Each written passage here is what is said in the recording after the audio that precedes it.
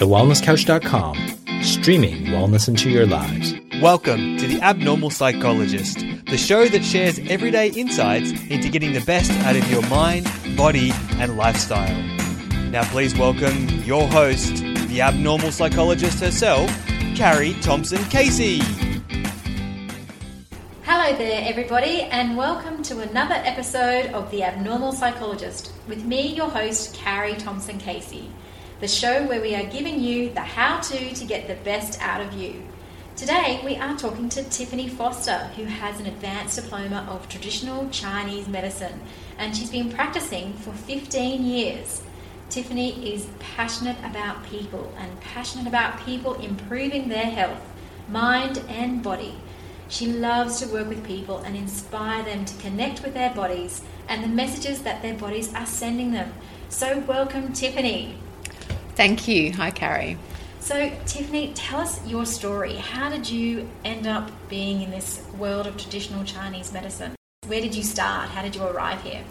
Well, I was actually very, very lucky. I grew up in a home where complementary medicine was the norm, and my parents owned a health food shop / organic shop in the 80s and 90s. So I was exposed to many different types of alternative medicine from a very young age.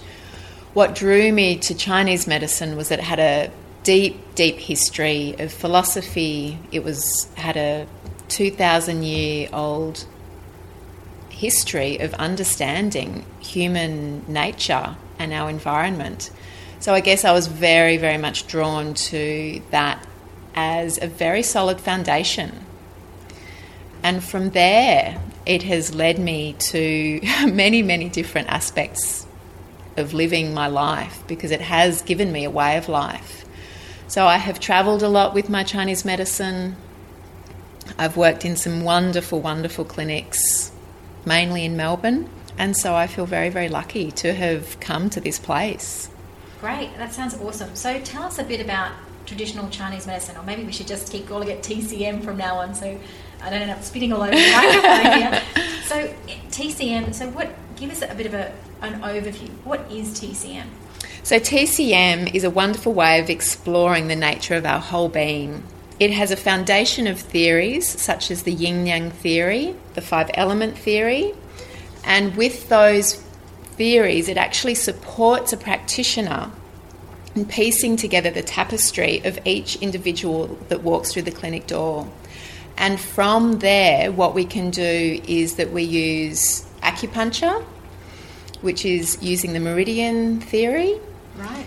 From there, often we use a palpation. So we actually touch a person's body and massage the back, the arms, the legs, to also give us an understanding of where there are particular blockages in that person's body. Okay, wow, interesting. So if I decided to go along to a TCM practitioner, what can I expect? Because I know when someone comes to see me as a psychologist, I think sometimes people expect that from the media that there's going to be a couch and they're going to lie down and I'm going to ask them questions about their childhood.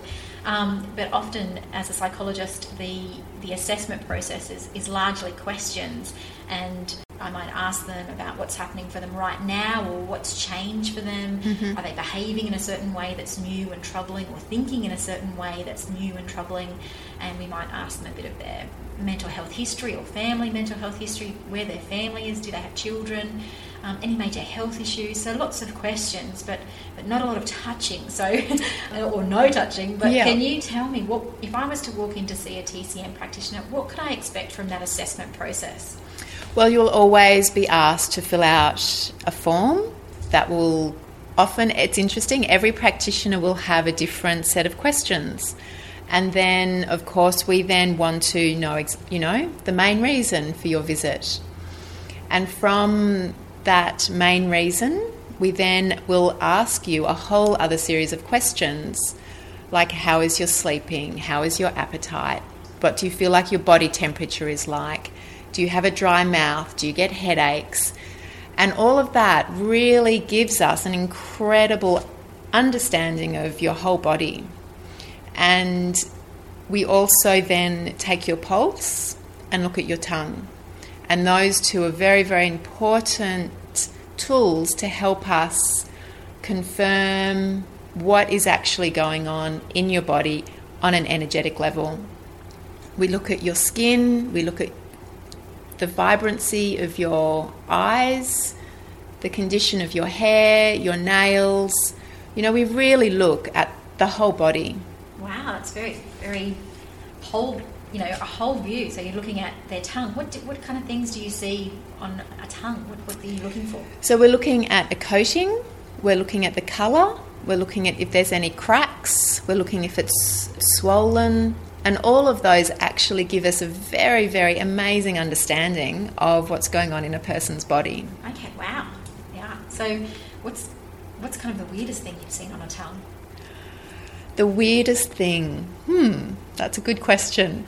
I think probably when I've seen the tongue when it's got hundreds of tiny cracks around the whole tongue, which is an indication that body has been very depleted of fluids and what we call yin in the body. And when there's no coating, and usually if that is what a person is presenting with, it's very, very painful for that person.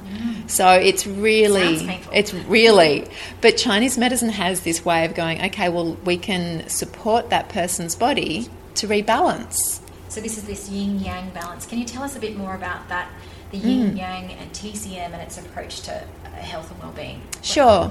So yin and yang is a major foundational theory in Chinese medicine.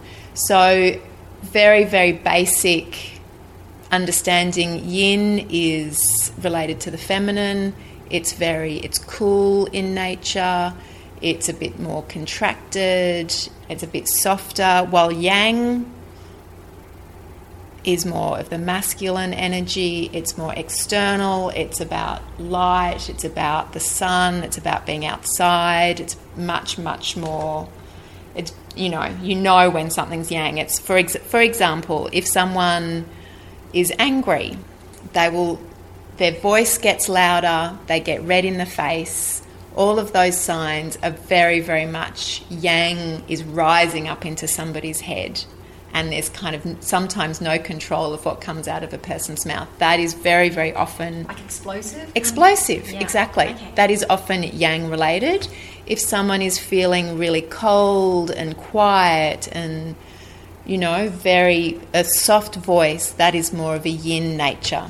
Okay, so I know as a psychologist, sometimes we're trying to come up with creative new ways for people to synthesize old ideas or old ways of thinking and create new ways of thinking or behaving. So how does that apply in this yin and yang? Is it like an imbalance? Like, is there some kind of corrective process that has to happen from that TCM view? Yeah, absolutely. So there is definitely we want to create more of a balance back into the body. Our bodies are constantly wanting to find their own equilibrium. And I guess when they either come to a psychologist or to a Chinese medicine practitioner, there's different ways of being able to access that equilibrium within somebody's body. So, for example, the heart in Chinese medicine is very, very key to also nourishing our emotional well-being.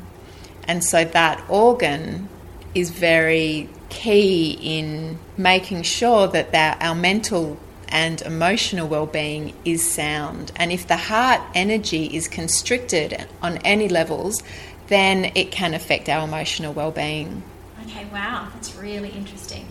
So again, my role as a psychologist is to facilitate that creative process, that collaboration with my client on ways that they can move forward. So if someone presents to you with that heart or yin-yang out of balance, what are the typical types of treatments that you might go? I know, before the podcast we were chatting a little bit about acupuncture and how that works, and how I'm a bit of a scaredy cat when it comes to acupuncture. So can you tell the listener what they might expect from if a TCM practitioner, they visit them, they do the assessment, some imbalances are revealed, and you might say, well, I strongly recommend acupuncture. So what kind of conditions would warrant acupuncture, and what could that person expect? Yeah, okay. So, for example, if someone has insomnia and is, they've got too much thinking going on and they're feeling very, very worried a lot, or there's stress going on in their life which is creating the insomnia,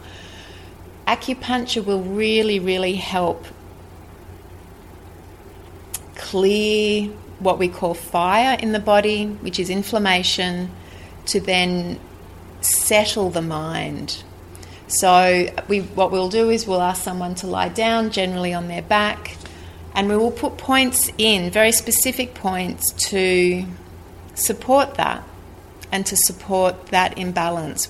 With insomnia, the heart and the liver are often very, very closely related in creating that imbalance. And so, and we leave the needles in for roughly half an hour to 45 minutes, and we then go in and we will gently stimulate the needles. We will ask someone how they are feeling and the sensations that can arise when they have acupuncture. There's a vast number of different sensations that someone can get from having acupuncture. What do you mean, like an uncomfortable sensation or a pain, or is it more like a sort of a vibrational thing, or what people often associate acupuncture, and the main question they ask, is it painful? I think our understanding of pain is a little bit not quite so true when it gets to acupuncture. Yes, there is sensation. It can feel, sometimes it feels like an electric shock, like a tiny electric shock. I'll just clarify that. Yeah. It's just like a zing that can happen. When you're on the carpet, like when you or a trampoline. Exactly. And it's just like ding. Yeah. It can feel numb, just a very, very gentle numb sensation. It can feel, there can be heat around the point. It can sometimes feel a little bit itchy. And all of those things also tell us something about what's going on in the body. Often some people also feel the sensation travelling up the meridian, and that's always a really, really great thing for a client to experience, because they get to feel and experience their bodies in a different way that's not about being frightening for them either. So they start to get curious about their body and their experiences. Again, really similar to, as a psychologist, is what we're trying to stimulate, is that curiosity about their perceptions of themselves and their world and their experience of Absolutely. themselves and the world. So you mentioned meridians earlier as well. I don't understand it. Can you tell me a bit more about meridians and what they are in the body? Sure. So the meridians are like an external map on the body, which then relate directly to the internal organs in our body. So that's why we use palpation as well. You mean touching? Touching. Yeah. On certain meridians that can actually give us an indication if there is blockage in the meridian or blockage in the relationship between the internal organs of the body. So it really gives us a very, very beautiful, understanding of an external environment which relates directly to that internal environment. So instead of it just all being internal, we have this map that creates this way of accessing someone's body, both on a physical level and on an emotional level. So you were talking about anger before. Can you give us an example of what you might notice about, I'm not sure if this is the right way to ask this question. So what would I notice as a TCM practitioner about someone who is angry, as you mentioned before? What are their meridians saying?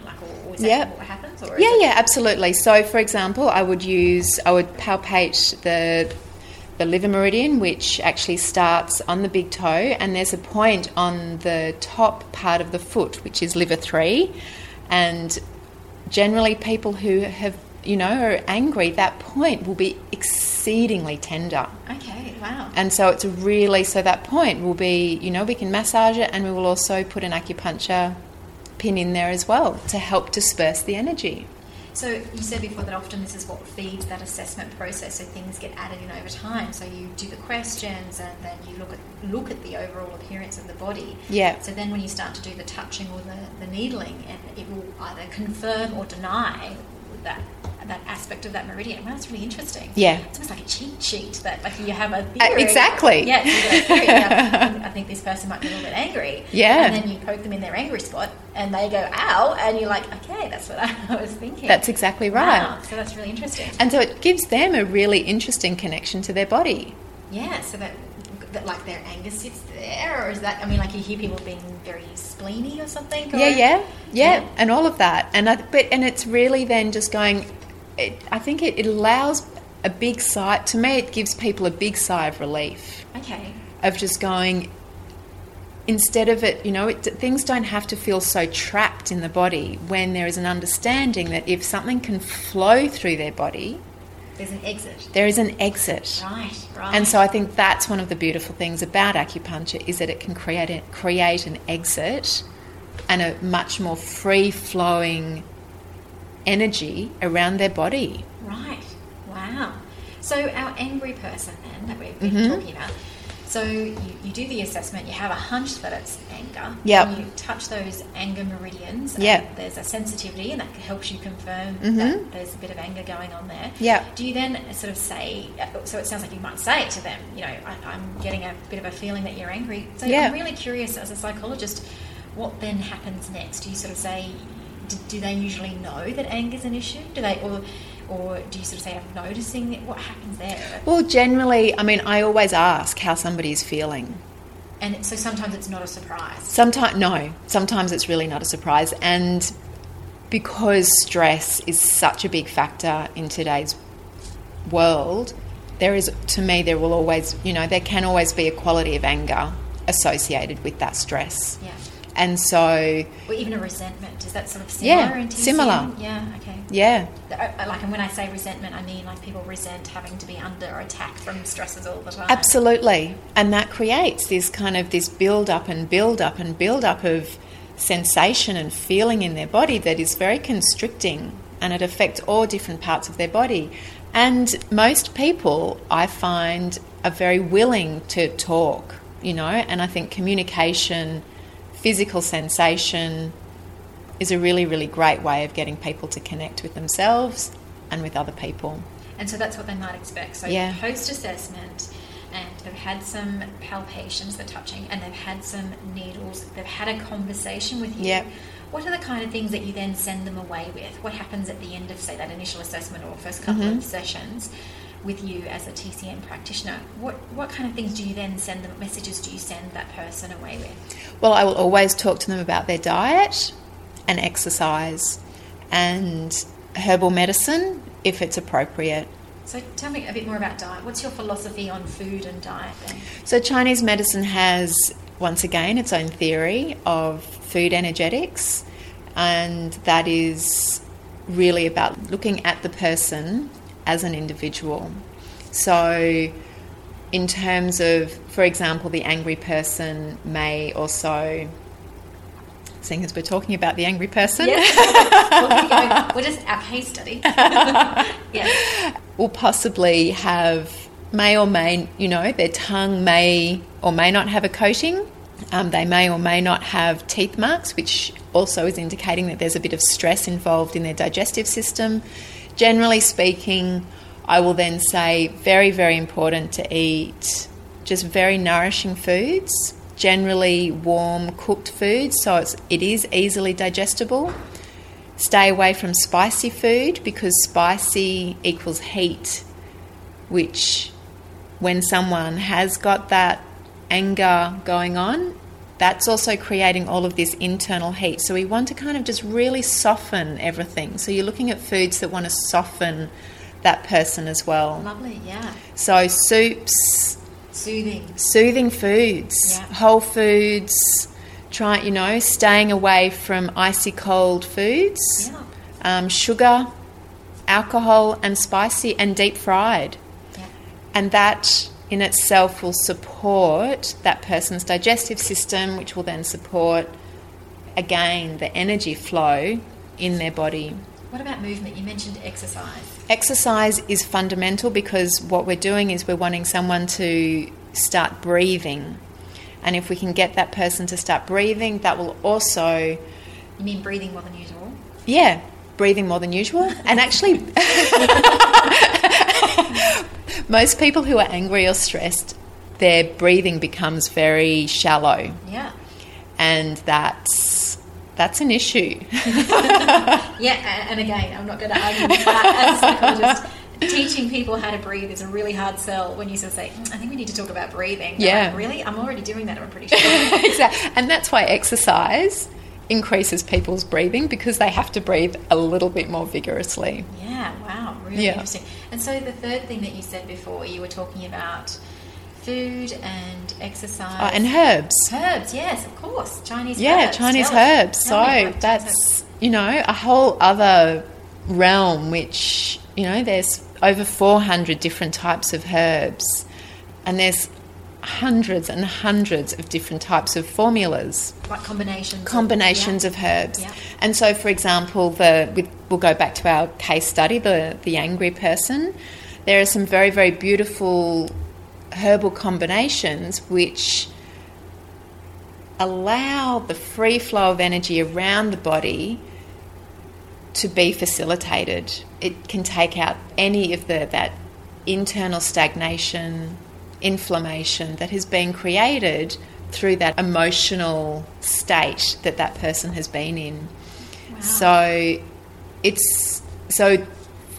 after the acupuncture, after the conversation, generally someone will feel quite calm, and they will actually, or very, very tired. Almost like a digestive process. It's absolutely. Like the anger arises and it needs to be digested and supported. Wow, interesting. Exactly. And then the herbs kind of give you a much, they work more long term. So it's just a very supportive aspect of the treatment. And then if someone can take the herbs, they're doing self-care every day. So just the act of going to the medicine cabinet or wherever they're stored and taking the tablet, to kind of be mindful of it for a moment. Absolutely. I need to take care of myself, and I'm doing this to manage my anger, and Exactly. and so it brings it to their attention rather than that blocking, and which is what I think. Again, as a psychologist, those ideas we hold on to rigidly become blocks. I must be this, or I cannot be that, or I'm not enough, or Absolutely. Those rigid ideas are sometimes what bring us most unstuck. So it sounds like, as you said at the very beginning, it's about this flow and this energy. So something you mentioned before, I think you mentioned it a couple of times, that I'm curious about as well, is you said the energetics of food. Can you give me a bit more of a info on what that energetics of food means? Yeah, sure. So we look at the seasons. So there's winter, spring, autumn and summer. And then there's actually also Indian summer. And you're looking at foods that are grown season. And I think one of the very beautiful aspects of food energetics is that the food that is available, say, for example, in the summer, is very cooling and very moistening. So, for example, watermelon. Yes. The nature of watermelon is it's so hydrating and it's very, very cooling. Yes, of course, yeah. Yeah. Then you look at, and that's grown in summer. Pears are grown in autumn. Very, very good for autumn dry, or, in Chinese medicine we have, if someone has a cold or a cough, that is in the autumn, it's often because there's been some residual heat left over from the summer that's gotten trapped in the body. Pears are a wonderful way of releasing that internal dryness, and they're very cooling and moistening, but on a completely different level. Wow, interesting. Yeah. So it's about eating seasonally. It is. It's absolutely about eating seasonally, and then adding little bits of extra on top of that. Okay, wow, Yeah. interesting. So 15 years of practice, I guess you've seen a lot of different presentations and a lot of different people. Can you give me a bit of an idea of what you've learned about people through your practice of traditional Chinese medicine? Yes, I can. I know, it's a bit of a doozy of a question, and I ask most of my guests that question, mostly because that's what this whole show is about. And I think this will end up being about episode 3. And the journey we're taking our listeners on is to learn more about themselves. Yeah. And if we can get experts in that, like yourself, that can tell us about not only what you do and what we can expect, but what do you understand about humans and their behaviour, and what have you learned about people? Well, that, I've really that everybody is unique. Not one person is the same. And listening and really taking care of that individual person and asking them to really tap into a part of themselves when they come in to have a treatment, and to facilitate that opens up this whole incredible process for them. And that most people are actually really willing to really uncover what's going on in their life, to understand it. Yes, I love that. And people who listen to the podcast will know that one of my mantras is about to know thyself. And that self-knowledge is so powerful, to know who you are, not just in a, who am I in a self-actualized way, but knowing yourself. What happens when I'm stressed? Exactly. What do I know about myself when I'm stressed? How do I read that? And further from that, if I am stressed, me personally, when I'm stressed, what do I need to do to balance that out and manage it? So exactly. That's great. So that's something that you've learned about people, is that their uniqueness and people's actual willingness to go there. That's what you're saying. And it's exciting, and it's gentle, and and it doesn't have to be radical. It can be, a really gentle process. Very gentle, and it doesn't have to be big. It can just be it's incremental, and everybody has to go at their own pace. Yes, great. And we have to respect that, deeply respect everybody's process. Absolutely. And not to take it personally. And I think that is probably one of the biggest things. I think when I was younger, I would take it on very, very personally.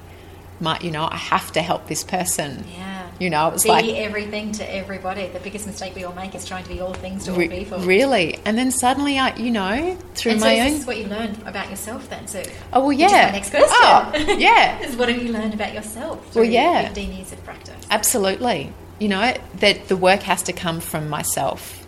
That I've had to do the work.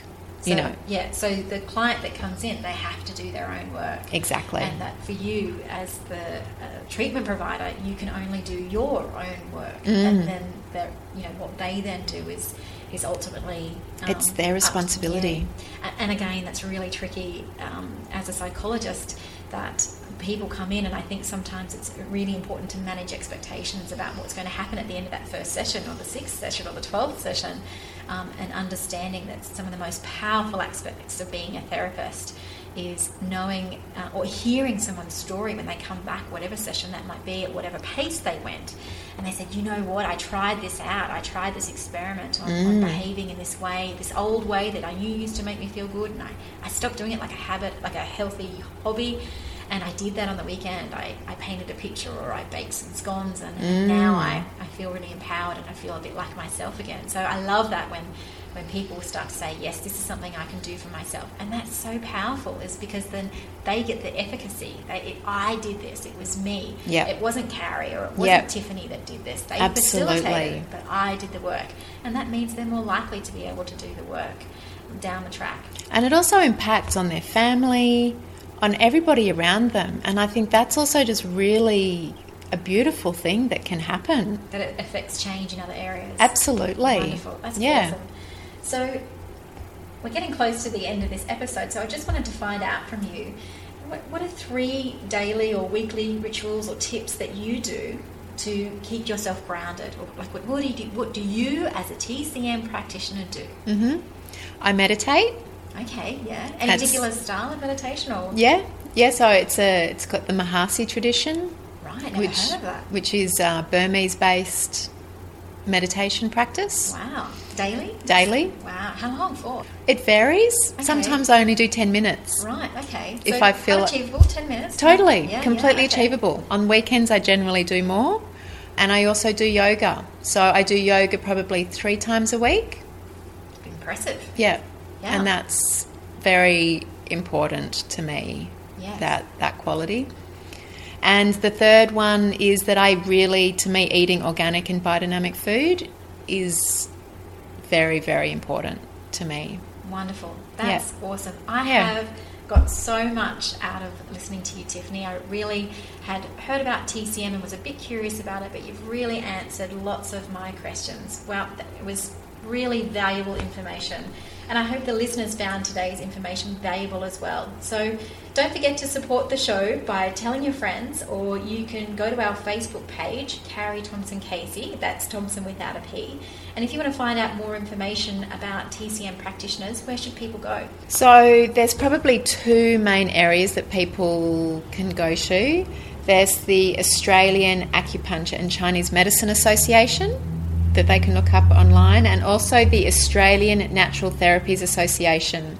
And what you can do is you can just type in a postcode or the name of a town, and it will bring up all the practitioners in the area that are available.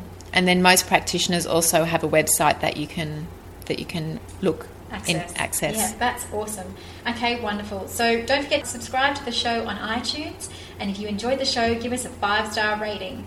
You can also support us by going to the website, carriethompsoncasey.com. Well, thank you for joining me, and see you on the next episode of The Abnormal Psychologist, where we share real people stories and give you ideas so you can reach your potential. Take care.